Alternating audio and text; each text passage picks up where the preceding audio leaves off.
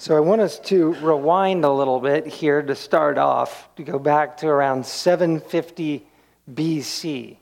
And if you go back to that era, you'd find that the northern tribes of Israel, remember it was a divided kingdom, the northern tribes, by this point in history, have already fallen.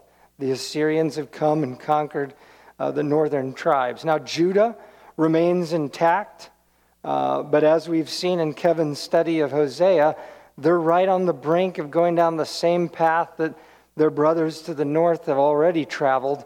And now it's only a matter of time before they teeter and fall because they have forsaken the Lord and they've followed after the nations and the idolatry around them. And it was at this time, if you remember, God sent prophets, not just one and not two, but a number of prophets that he sent. He was very active, sending them messages. He never abandoned his people during this time.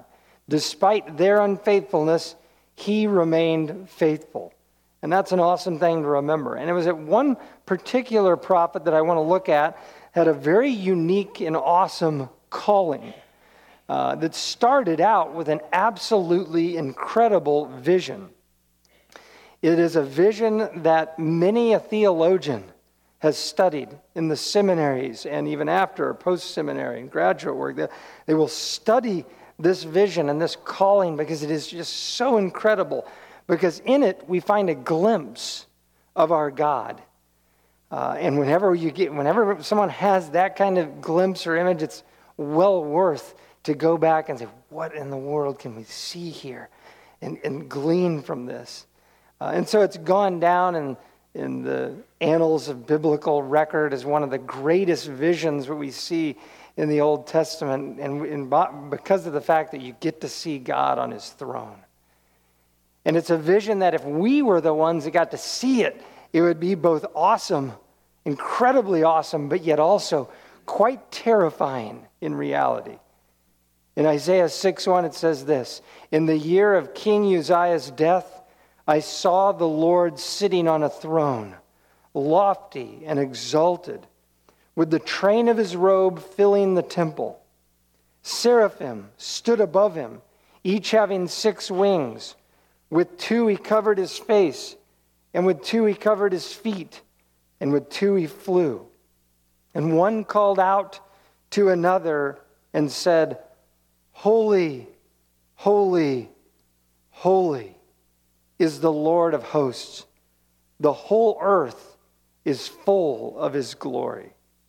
And the foundations of the thresholds trembled at the voice of him who called out, while the temple was filling with smoke. Then I said, 'Woe is me, for I am ruined, because I am a man of unclean lips, and I live amongst a people of unclean lips, for my eyes have seen the King, the Lord of armies.'" Isaiah sees into the very throne room of God, and he sees the Lord there, exalted and lofty. And then he sees these awesome creatures, these special beings that have been created by the Lord, the seraphim, positioned above the Lord God for the purpose of making a proclamation, Kadosh, Kadosh, Kadosh in Hebrew. Holy, holy, holy, he hears, is the Lord of armies. And then the other one calls out, the whole earth is full of his glory. One commentator says this Kadosh God is the separate one, beyond or above the world, true and absolute light, spotless purity, the perfect one. This is what Isaiah beheld. And then if we were to fast forward some 845 years later, we find another man. A man who had another incredible, incredible vision. This time it was a man who had walked and talked with Jesus Christ. A man who was there on the day that Jesus died on the cross. A man who got to witness the resurrected Christ. And he got to witness Jesus' ascent into the heavens. He was there when the Spirit came at the day of Pentecost. He saw the birth of the church. He saw God opening doors to the Gentiles. And then one by one, he saw his fellow apostles persecuted and killed until he alone was the last of the original 12. As he had this vision in Revelation 4:2, immediately, John says, I was in the Spirit, and behold, a throne was standing in heaven, and one sitting on the throne. And he who was sitting was like a jasper stone and a sardius in appearance. And there was a rainbow around the throne like an emerald in appearance. Around the throne were 24 thrones, and upon the thrones I saw 24 elders sitting, clothed in white garments, and golden crowns on their heads. Out from the throne come flashes of lightning, and sounds and peals of thunder. And there were 7 lamps of fire burning before the Lord, which are the 7 spirits of God. And before the throne there was something like a sea of glass, like crystal. And in the center and around the throne, 4 living creatures, full of eyes in front and behind. The first creature was like a lion, the second creature like a calf, and the third creature had a face like that of a man, and the fourth creature was like a flying eagle. And the 4 living creatures, each one of them also having 6 wings, are full of eyes around and within. And day and night they do not cease to say, Holy, holy, holy is the Lord God the Almighty, who was and who is to come. Now we have John 2 getting this incredible view of God on his throne. And like Isaiah before him, he also sees these incredible beings that are set apart to make a proclamation and announce it day in, day out, night in, night out. Hagios, hagios, hagios. That's the Greek word for holy here. The Lord God, the Almighty, who was. That means he's forever existed in times past. Who is. That means he exists now, right now, today. And who is to come. The one who will exist for all time, future, and forever. He has never had a time. There has never been a time when he has not existed. If that doesn't cause you to blow a fuse, if you just stop and think about that one reality, then you need to stop and think about it, because it will cause you to blow up. You say, wow, everything you've ever known from the day you were born until the day you sit right here is that things come and then they go. A person comes and then they're gone, it seems. And things come and go, and there's always a beginning and an end, but not with God. And that was the proclamation that John heard. Now, God, we know, has many awesome, awesome attributes, right? If you had to say, what are the attributes of God? You would have all kinds of things that you could list, right? Awesome things. And if one were to ask you, what is the most commonly mentioned attribute of God in the Bible? Think about, what might you say to that? What might you say if someone said, what's the most commonly mentioned attribute of God in all the scriptures? Yeah, well, I sort of gave it away with the whole title of the sermon. But if you weren't sitting here and I hadn't done this whole intro, you probably would come up with a lot of other answers, right? You'd say, well, he's just. Yes, he is, but it's not the most commonly. He's long-suffering. Amen, he's long-suffering. Not the most commonly mentioned. He is, let's say, omnipotent. Yes, but not the most mentioned. Omniscient. Yes, but not the most mentioned. Merciful, yes, but not the most mentioned. Okay, then you get to the big one, of course. God is love. His loving kindness. Amen. Yes, and that is mentioned a ton of times. I don't mean to diminish any of his attributes. But there is one attribute that he mentions more than any other.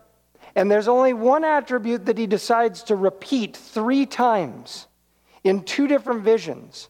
In both the Old Testament and the New, in the heart of the Old and at the end of the New. And that is, he is holy, he is holy, and he is holy. All the other attributes of God align perfectly with his holiness. And if God takes the time to repeat it 3 times in that sentence, and then he repeats the whole phrase again, and then the seraphim say it again, and the seraphim say it again, day in, day out. You would think, if you were there, like, couldn't we get these guys to stop saying this over and over? No, you can't. God's trying to communicate something to you, to me, to Isaiah, the calling that he's about to go on as a prophet, and to John there in Revelation. And we would do well to pay attention. So what does it mean that God is holy? What is holiness? How does his holiness impact us as people of God? And how does his holiness impact the broader world of mankind? Do we understand the magnitude of what we're talking about when we talk about coming face to face with the holy, holy, holy God? This is what I want to dive into today. And let me ask another question here to start out. And this one, I'll let you throw out some more answers. If someone came to you and said, I want to study holiness, or maybe you see yourself, you say, I want to study holiness. I want to know what it means to be holy. What book of the Bible might you turn to? There's no wrong answer here. The holiness is a thread through the whole Bible. You can find it in a lot of places. So I'm not going to say there's no wrong answer. But what book might you choose to go to? Just throw out any book. Psalms. That came up in first service as well. Awesome book. A lot of great statements about God, his throne, his holy throne, established in righteousness. Good book. Any other books you might turn to? Isaiah. Yeah, I agree. You look at what we just read. You think, well, Isaiah definitely would be a good one to go to. Any other books you might go to? Any New Testament books? Deuteronomy. What about a New Testament book? Philippians. Yeah. Maybe you might even go to Revelation. You might go to Hebrews. It deals a lot with the priesthood and holiness. A lot of awesome books, right? Now we're going to geek out just a second. Just bear with me here. I'm going to put before you a plot in the Bible, of every book in the Bible, and the occurrence of the word holy in the New American Standard Bible, which is meant to be a very literal translation. You'll see here there's one book that probably would not have been your first choice. And I would agree, it probably wouldn't have been my first choice either. You just say, well, would Leviticus be the book that I would go to? Look, it's 90 times you find the word holy mentioned. Only 5 other books even get halfway to as many occurrences as Leviticus. And yet I'm also going to now read to you a common sentiment that we find, that I happen to find on an internet message board. I found this, but I think it's common to us. This person says, I'm trying to read the Bible from beginning to end, and I reached Leviticus. Should I just skip this? I have used willpower to get through chapters 1 through 14, but the fine details of sacrifice and dealing with lepers and et cetera, seems to be on the surface irrelevant to my modern life. I don't just want to cherry pick the parts of the Bible to read and what makes me feel good, and I do want to get a sense of it as a whole, unified message, but I have always given up when I reach these dense, historically alienating parts, parentheses, like Leviticus. Now, I liked one of the further comments said, just wait till you get to Numbers. But nonetheless, this, I feel, is a common sentiment among folks that dive into the Bible, right? Me included. You get in there and you start reading it and you're like, wow, does it just go on and on and on? And you're like, what is this? What is this about? Now, I'm not trying to condemn anybody or make you feel bad for deciding you wanted to skip through sections of Leviticus. I get it. I totally get the struggle. I think the reason why we many times decide to skip Leviticus is because it's filled with regulation after regulation, stipulation after stipulation that seem to be unimportant to us, right? They seem to be unimportant to us, especially for us, because we're not under the law, we're under grace, right? So we look at that and we say, this can't be of much use for us. And we find all these stipulations. I've put some of them up here on the screen. I mean, these are some things that you would be guilty if you're called to witness and you don't tell the truth concerning what you've seen. You're guilty if you touch the carcass of an unclean animal, if you sin against one of the Lord's holy things, if you swear or make an oath just thoughtlessly. You just carelessly made an oath one day or made a promise to somebody. If you find something that was lost and then you're just not completely truthful about it. If you eat a land animal that does not chew cud and have a divided hoof. If you eat an animal that has pads on its feet. If you eat a water animal that does not have scales and fins, got a problem. If you eat a bird of prey, you got a problem. If you wear a garment, get this, if you wear a garment with two types of material, you got a problem there. If you round the side growths of your hair on your head or shave the edges of your beard in the wrong way, you got problems. And the list goes on and on when you get in there, right? This is why we many times skip a lot of this, right? And then you have the priests and all the offerings. I wonder what book of the Bible has the most mentions of offerings and sacrifices. 273 times. If I put that plot up there, I looked at it this morning, I was like, wow, it's off the charts as well. 273 times the mention of offering, wave offerings, guilt offerings, sin offerings, peace offerings, burnt offerings, and all the stipulations of how they were to do this. And recall that a priest's very job was to go before God and represent the people, right? Here's God, here's the people of Israel, and I have to stand in the middle and present something to him and represent them before him. And because there were so many violations of all these stipulations, they had to go present these offerings every day. Leviticus says, keep that fire going every day on that altar and keep giving me these sacrifices to pay, and show forth these sin offerings and guilt offerings. And they had to follow a precise, detailed procedure on how to do the offerings.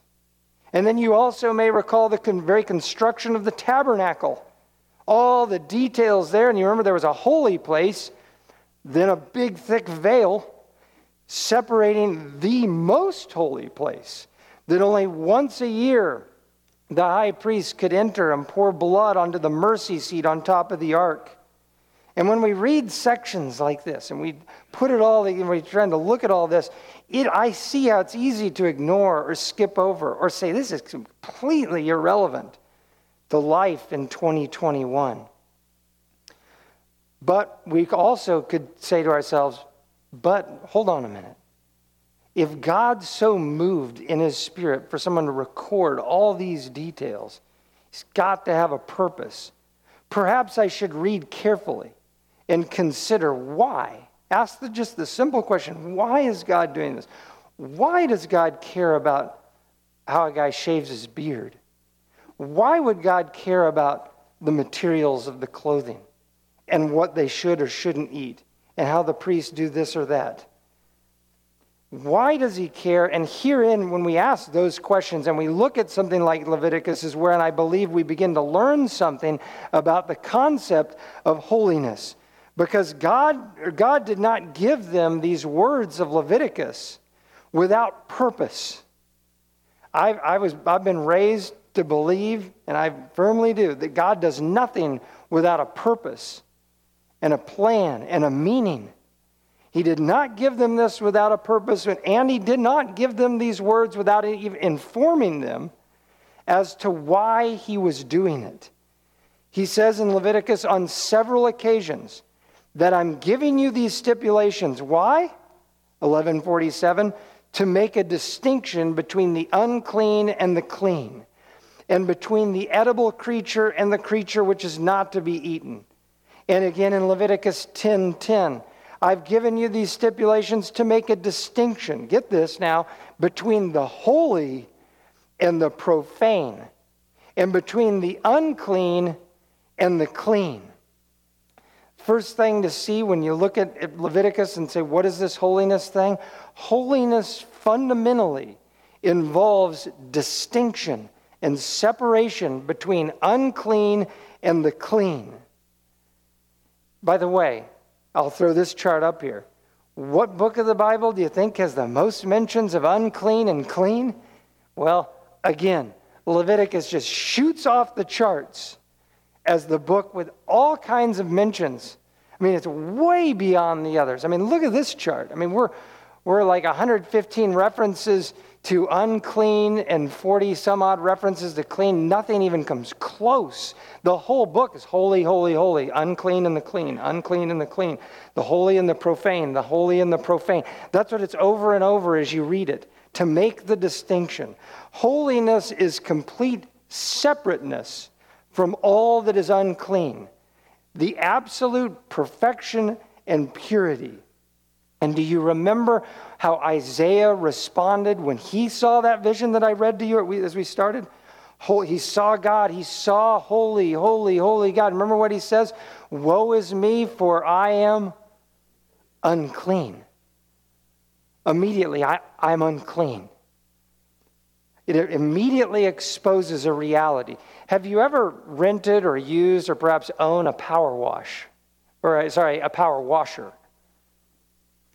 Have you ever taken one out and you look at your deck and you think, or maybe your driveway concrete or whatever, it's not too bad, but I think it's time to go ahead and give it a cleaning. And then you start shooting that power washer. And you begin to see this very delineated line as you're moving the water, right? And all of a sudden you're like, are you kidding me? It was that disgusting before? Because you'd lived with it for maybe 5 or 6 years that way, maybe longer, and then all of a sudden you're like, I did this on my deck once, and I remember doing it. It looked like new wood here, and it looked gross. I mean, it was just nasty. And you're like, that is completely gross.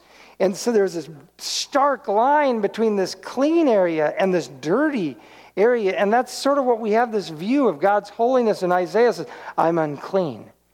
When I got to see that level of perfection and purity, it made it very clear that Isaiah had a problem. Leviticus 20:24 continues on and gives more reasons why he's giving them all these stipulations. He says, I am the Lord your God who has separated you from the peoples.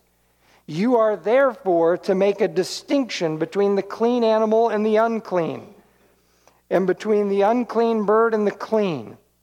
And you shall not make yourselves detestable by animal or by bird or by anything that creeps on the ground, which I have separated for you as unclean. Thus you are to be holy to me, for I, the Lord, am holy. And I have set you apart from the peoples to be mine. Now these verses give us further clarification why he's prescribing all these distinctions and giving them these calls for holiness. One, he says that they should be holy because he has separated them from the peoples around them. He said, I've pulled you out and made you a distinct, unique people. Two, he says they should be holy because he is holy. And if I'm your God and you're my people, you too shall be holy. And number three, they should be holy because he has set them apart as his own possession, meaning you're mine. That's why you should be holy. He's calling his people to be like him, to be pure, separate, distinctly set apart from the unclean, the spotless, and those that are we need to try to live and walk without reproach. Now, I'm an engineer, and we design and build products. I'm product design engineering. And when we design products, usually early on in the design phase, We have a lot of meetings at the very front end, and you'll meet with the product manager, and you'll meet with people that are strategists and trying to figure things out. And one of the big early questions is, what is going to be the key differentiator or differentiators for this product? Because we've got to have something that's going to move the customer to choose our product versus company B's product, right? And you got to have that. Usually we talk about, well, what technologies could we use? What could we have perhaps we can have a performance advantage. That'll be our differentiator. We'll be higher performance. Maybe it's an aesthetic thing. We're going to have better industrial designs. It'll look better. The car will look better than our competitors. Maybe we'll make it more reliable. Maybe reliability will be our differentiator. We'll put all kinds of engineering hours into maximum testing to make sure it's just bulletproof reliability. And that's what'll get people to buy our product. Maybe it doesn't have a whole lot to do with engineering, but it's more of a strategy around value adds like warranty. I know how to get you to buy I'll just offer you a 100,000-mile warranty. That's how I'll get you to differentiate my product from company B's. Well, for God and his people, one of the key differentiators is a call to holiness, right? There are other calls for us to love others, no doubt about it. That is another key differentiator, but I want to look today. A key differentiator is a call to absolute holiness. You might pause, though, and say, well, how serious is God about this holiness stuff? I see a lot about it. Joel's made a decent case with the numerics, but how serious is he really about this stuff? Well, Psalm 47:8 says, God reigns over the nations. He sits on his holy throne. The very foundations that he sits on are holy. Psalm 89:14 says, righteousness and justice are the foundations of your throne, this holy throne. And if we were to pause for just a second and say, well, if I'm asked the question how serious God is about holiness, let's rewind and consider a few stories. What happened at the burning bush in Exodus 3? Do you remember Moses sees this bush?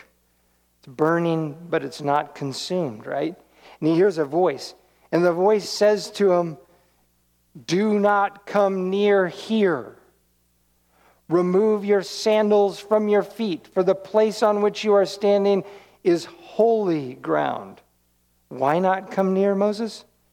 Because there's an absolutely holy God, and you don't just haphazardly just go walking up to that God.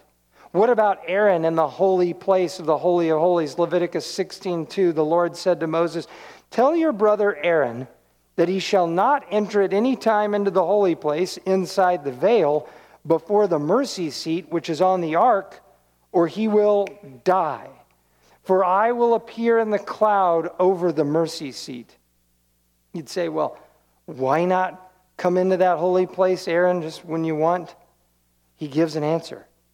Because I will be there. The holy God will be there.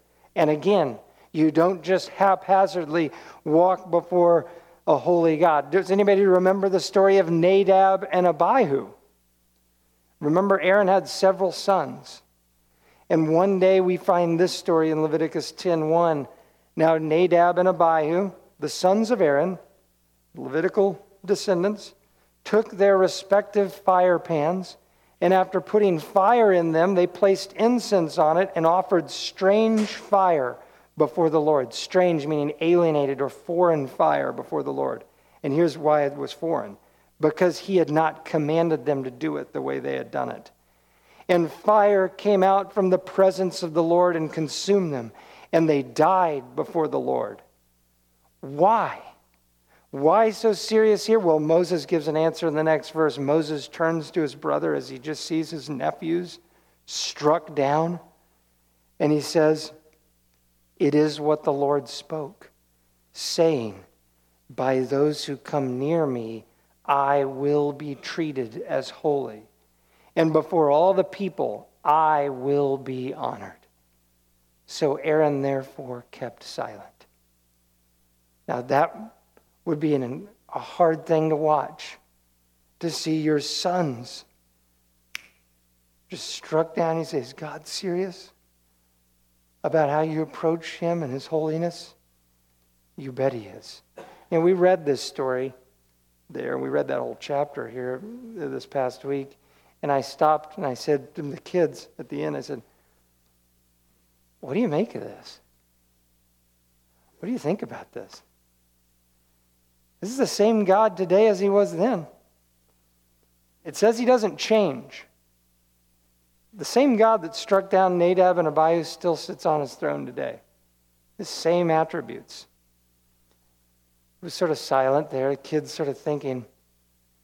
And then Brandon just sort of piped up and said, Dad, God's a stickler for the details.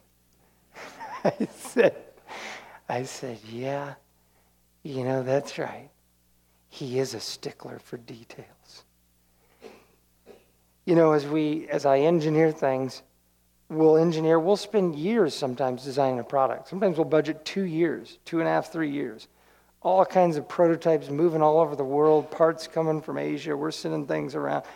And you get in there and you have all these drawings and documents and schematics and all this stuff and simulations and models and all these things you built, prototype after prototype. Eventually it comes time to check out the details because you got to do what we would call a detailed design review. Before you ever launch a mass production run, you better review the design. And you better call in what we do. It's all hands on deck. It's all eyes on deck. Every engineer that we can get that's available, we call them into the office or have them call in from out, afar. We set aside usually a whole day. Sometimes it's 2 days. We'll provide lunch. We take every drawing, every simulation, everything we've calculated, everything we've looked at, and we put it out there. And hopefully we've got other engineers that haven't been involved through the whole thing, so they got a new, fresh set of eyes.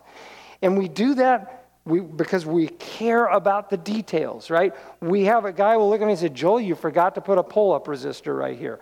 I see that there's a floating input on this one integrated circuit. That could cause the thing to oscillate and maybe blow up. You might want to consider fixing that. I don't understand this certain note here about this certain luminance effect. I mean, it goes on and on. I mean, you pour through the details after details. And why do we do that? So we don't have errors. We try to eliminate errors, right? We're looking to try to get those things out of there so that when we go into production, the thing will work. And what I love when I look at God's creation and his ability is he never makes errors. His attention to detail is incredible. His design is still going outside our doors that he called into existence thousands and thousands of years ago. Name that for any of man's creations. How many of your creations, you go out and spend 50 grand on some new car, and that's BMW, the best engineering in the world. It'll one day end up in a salvage yard somewhere, rusting with the engine blown up or head gasket ruined, and you'll say, it's gone, I'm on to another one. You'll hold up your iPhone, oh, this is the greatest invention of man. We've had engineer after engineer has poured through it, and we've, over the years, we've just improved, and it's great. It'll never fail. And you're like, well, guess what? It will fail. And it too will end up in the ash heaps of all kinds of electronic junk and all the things that we try to restrict, hazardous substances and leads and all these things. Don't get me started. But anyway, that's what happens. Man's inventions will fail, but God's never will, because he's perfect, perfect, perfect. Why did Moses not get to go into the land? Do you remember that story? This is actually the story why I did this whole message. We were reading this like 3 months ago. The Lord said to Moses, Numbers 20:12, Lord said to Moses and to Aaron, because you have not believed me to treat me as holy in the sight of the sons of Israel, therefore you shall not bring this assembly into the land which I have given them. You get this? This is Moses, the friend of God. The meek Moses that's walked with God, spoke for the Lord, led the people, and he says, you don't get to lead them into the land. He brought them up. He let them look out. He got to the top of Mount Nebo. He got to see the land. But he didn't get to go in. He said, because you didn't treat me as holy one time. One time when I said, speak to the rock and make water come out, you chose to strike the rock. You don't get to go into the land. You didn't treat me as holy. You didn't believe me and treat me as holy. Seems insignificant to us that you make one mistake. Couldn't you let him go in? Don't get to go in. What about Uzzah? Do you remember Uzzah when he reached out to steady the ark? Remember that story? In 2 Samuel 6, David has conquered Jerusalem. He's bringing the ark in. They're bringing it in on a cart. That was their first mistake. And then they don't have the Levites around. And then this guy Uzzah, here comes the ark, just starting to fall. And Uzzah reaches out to steady this gold, shiny ark. And boom, he's struck dead right there. You say, why? God said, because you didn't honor me. And he just struck him down. And you'd say, is God serious about this? What about Eli's son? Remember the high priest Eli at the beginning of 1 Samuel? His sons Hophni and Phinehas? It said this hopefully isn't good wording here for anybody ever, but it says they were worthless, it says in 1 Samuel 2. To have that be recorded of you and say, well, why? Because they spurned the Lord's offerings and they took the fat of the Lord and they ate it because they wanted it. Even though Leviticus made it very clear, all fat is the Lord's. And any priest that takes of that shall be cut off from the people. Is God serious about this holiness stuff? You bet he is. You'd say, why so serious? Because this is who he is. He is absolutely separate, absolutely pure, absolutely clean, absolutely perfect. In his character, he cannot lie, he cannot sin, and he absolutely abhors all sin. Habakkuk 1:13, your eyes are too pure to approve evil. You cannot look on wickedness with favor. Hebrews 6:18, it is impossible for God to lie. Job 34:12, he says, surely God will not act wickedly, and the Almighty will not pervert justice. And I love him for that he will never pervert justice. And then Psalm 5:4, for you are not a God who takes pleasure in wickedness. No evil dwells with you. The boastful shall not stand before your eyes. You hate all who do iniquity. You destroy those who speak falsehood. The Lord abhors the man of bloodshed and deceit. And we would love to change Psalm 5 to say, no. He doesn't hate the man who sheds bloodshed, or he doesn't hate all that do iniquity. He hates the bloodshed. He hates the iniquity. But I'm not going to change Psalm 5 just to make you feel good about it. The reality is God hates and abhors sin and the one that follows down the road of sinfulness. Now you fast forward to Jesus' day, and let's listen into his first major lesson, the Sermon on the Mount. You'd say, surely God will relax concerning all this holiness stuff. Surely he will relax concerning the righteousness. But then we read this, Jesus in 5:19 of Matthew. Whoever then annuls one of the least of these commandments, speaking about the law, and teaches others to do the same, shall be called least in the kingdom of heaven. But whoever keeps and teaches them, he shall be called great in the kingdom of heaven. For I say to you, that unless your righteousness surpasses that of the scribes and the Pharisees, you will not enter the kingdom of heaven. And he proceeds to take the law and go through it and correct and raise the bar one after the other, like this in this next verse, 5:21. You have heard that the ancients were told, you shall not commit murder, and whoever commits murder shall be liable to the court. But I say to you that everyone who is angry with his brother shall be guilty before the court. And whoever says to his brother, you good for nothing, shall be guilty before the Supreme Court. And whoever says, you fool, shall be guilty enough to go into the fiery hell. And then he goes and it's more of the law. And then he finally gets to his first major therefore. Therefore, in light of everything I've just been teaching you, Jesus says in 5:48 of Matthew, you are to be perfect as your heavenly Father is perfect. Now, I hope you're saying, hold on a second. Time out a second here. This is getting really pretty heavy. You're telling me I got to keep all the commands. I can't annul even one of them. You're also telling me that if I have to have righteousness greater than the scribes and the Pharisees, my righteousness has got to be like perfect. And then you come along and you say, and I have to be perfect like my heavenly Father is perfect? I think there's a reason why he said these things.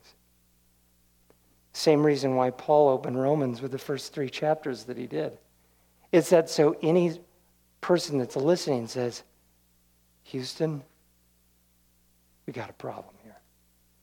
We got a major problem. A problem that going to church, simply checking off I went to church, it's not going to solve this problem. Just having a guy just sprinkle some water on your head, not going to solve this problem. Thinking that I'm just going to work my way back out of this. No works are going to work you out of this problem. How would you ever meet these demands? And you'd say, did Jesus relax on the holiness of God? Not at all. Jesus didn't come to remove or change God's holiness. He came because of God's holiness. I'll say that again. Jesus did not come to remove or change God's holiness. He came because of God the Father's holy demands. You see, God in his holiness is totally set apart from all that is unclean, profane, or blemished. God's very character is founded on this reality. We, on the other hand, in our natural state, are unclean, unrighteous, profane, sinful, unjust, deceitful, unholy. And as Romans 3:4 says, let God be found true, though every man be found a liar. So how did somehow we went from Exodus 3 saying, don't get near me, Mount Sinai, don't let anyone get close to this mountain or touch it lest you die.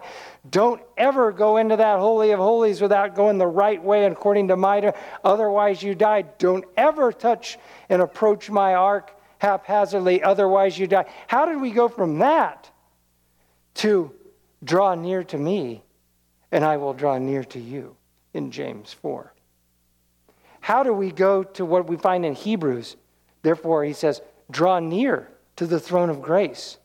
What has happened that a holy God can remain holy and yet somehow allow you and I to traffic right into his presence and be right there with him? How would we ever get to be able to do that in light of the perfection that Jesus just said is demanded? There's only one solution to this problem.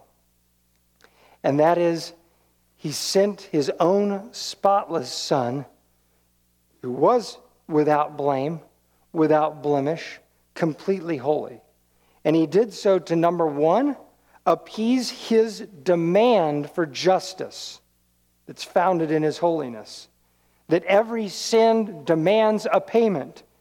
That's number one.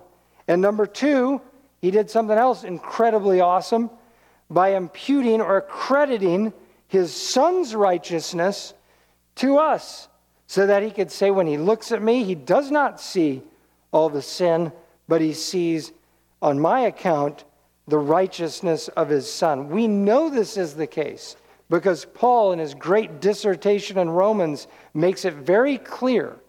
For all have sinned, he says in 3:23, and fallen short of the glory of God. Being justified, that is the idea of having a just standing before God, as a gift by his grace through the redemption, that's a word that means to be paid for or purchased, which is in Christ Jesus, whom God displayed publicly as a propitiation, an appeasement. That's a word, I never use propitiation outside of reading Romans 3. It's a word that means an appeasement. You'd say an appeasement for what? A holy and righteous and just God that demands something be done about the problem. So he became and was displayed publicly as a propitiation, an appeasement in his blood through faith. Now get this, this was to demonstrate something. This was to demonstrate his righteousness, his perfection, his purity, his holiness. Because guess what? In the forbearance of God, he passed over all those sins that had been previously committed, millenniums of sinful mankind piling up. And he showed forth and displayed publicly a righteous appeasement to that through his Son. And then he goes on, he says, for the demonstration, I say, of his righteousness now at the present time, so that he, get this, would be just, so he satisfies his justice, and the justifier of the one who has faith in Jesus. And a few verses later, Paul hits it out of the park with this one in Romans 4:5. But to the one who does not work, but simply believes in him who justifies the ungodly, his faith, that belief, is now credited to him as righteousness. Credited like a financial term of an account on the books of accounting to our account. Now we can draw near because of this incredible work, this incredible equation that Paul has given us through Christ that he just detailed. Have you ever had to appear before a judge? Have you ever had to maybe appear at a deposition? I had to do that once. Yeah, you got folks that are attorneys out here. Have you ever had to have maybe a panel interview where you're sitting down, you're sort of in the hot seat, they're going to blast you with all kinds of questions and maybe throw a math equation at you, see if you got that figured out. Anyway, you get to those situations. I sat in a deposition once, and I'll tell you, it was scary. Every word you say, everything even the way you convey yourself, it's scary, right? Do you know that at the end of the age, it says, books, plural, will be opened when God sits on his great white throne? What will happen when the Lord looks at me in my natural state, looks over here at the book, says, I have against you, Mr. Joel Allen Butler, 5,682 violations of Section 4, Subclause 32. I have 3,458 violations of Section 12, Subclause 18, Part A. And I know what you thought on that one day, and I got that. Remember that impure thought? I got that one. And you remember what you did that time when you were rude to that guy? You remember that time you said that thing? It would go on and on and on. And you would have no leg to stand on whatsoever, even with just one accusation, let alone the thousands that he could bring forth. But praise be to God that there's another book that will be opened, and that is the Lamb's Book of Life. And everyone whose name is written in that book as a result of the equation that Paul just outlined, by believing in Jesus, the propitiation and the righteous atonement for our sins, those individuals' names are recorded there. And instead of listing off all those subclauses, you'll say, this one's mine. Joel Allen Butler is mine. He actually has a new name for me, it says in Revelation. And he'll welcome me in. And he'll say, this one's mine. And don't look at my righteousness has been transferred to him. That is for those that believe.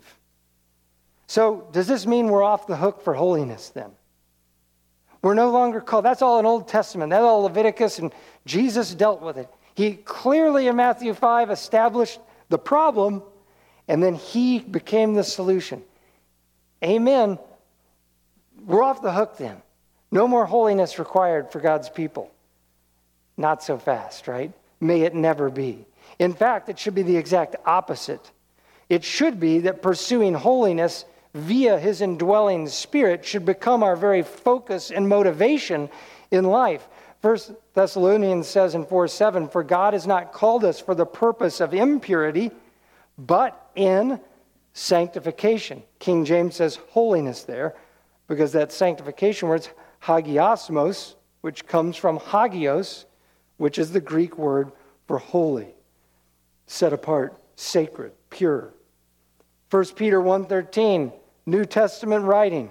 Therefore, prepare your minds for action. Keep sober in spirit. Fix your hope completely on the grace to be brought to you at the revelation of Jesus Christ. Catch the future tense there. As obedient children, do not be conformed to the former lusts which were yours in your ignorance, but like the Holy One who called you, be holy yourselves also in all your behavior, because it is written, you shall be holy, for I am holy. I wonder where Peter got this verse. Could it not be from Leviticus itself? That's where it's from.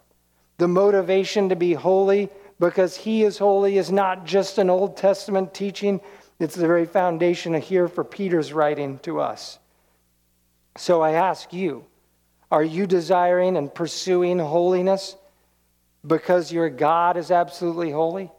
Are you here today because you really are pursuing holiness, or are you just checking off a box? What is your motivation by living out a life for Christ as a disciple? Is it to learn and grow closer to the Master each and every day, to be more like him each and every day, to walk in holiness and purity closer and closer each and every day through his indwelling Spirit? I hope it is. And just like we saw in Leviticus, where he gave a reason, if you remember, you should be holy because you're mine, he said. Read 1 Peter just a few verses later, 2:9 says, but you are a chosen race, a royal priesthood, a holy nation, and get this, a people for God's own possession, so that you may proclaim the excellencies of him who has called you out of darkness into his marvelous light. We are his possession, no different than Israel was and still is his possession. We too, in the church, are called his possession, a people of his own possession. Thus, we should be motivated to serve him in holiness. Now, we live in a time right now when God's holy name is not held in a lot of honor outside on our streets. In fact, Ezekiel 36 says that his name, even today, right now, I believe, is being profaned amongst the nations as a result of things that Israel, his people, did and still continues to do. We live in a time where if I went out and I talked to all the folks I'm touch base with in the world around me, and I told them about regulations and righteousness and holiness and submitting to the will of a righteous, sovereign, and holy God, it would be looked upon as foolish relics of past uncivilized cultures. They say, are you kidding me, Joel? With all you got a degree and all these things, you're telling me you're going to believe that hogwash? You're going to devote your life and give up these things for that? That's what they would say. We live in a time when we have watered down Christianity, leaving aside certain sections of the Scripture because they just don't fit our culture around us. And I'm not talking about just Leviticus now. I'm saying New Testament. Let's get rid of some of that stuff that I read over there in Romans. Let's get rid of some of that stuff I read in Timothy. Let's get rid of that. The end of 1 Corinthians 11, it just doesn't fit real well with what in our culture. A time when sound doctrine is becoming harder to find. Today we're told by our culture, just blaze new roads. Be and do whatever you want to be. Even down to your own gender. You just choose it. Do whatever you want. But I believe a day will dawn when the Lord will make his presence known and the nations will tremble at the realization of the holy God they have so long turned their back against. And they will run to the rocks and they will hide and they will cry out as they see the one who sits on the throne and the Lamb. And they will realize this stuff about holiness is serious. And he will come and he will mean business. Because Ezekiel 36:23 says this, I will vindicate the holiness of my great name, which has been profaned amongst the nations, which you, Israel, have profaned out there in their midst. Then the nations will know that I am the Lord Yahweh, declares the Lord God, when I prove myself holy among you in their sight. They will witness this. We open with incredible visions from Isaiah and Revelation, and I want to close on this incredible vision that John saw again in 95 AD, give or take, on the island of Patmos, when God will take action. Then I saw Revelation 15:1. Then I saw another sign in heaven, great and marvelous, 7 angels who had 7 plagues, which are the last, because in them the wrath of God is finished.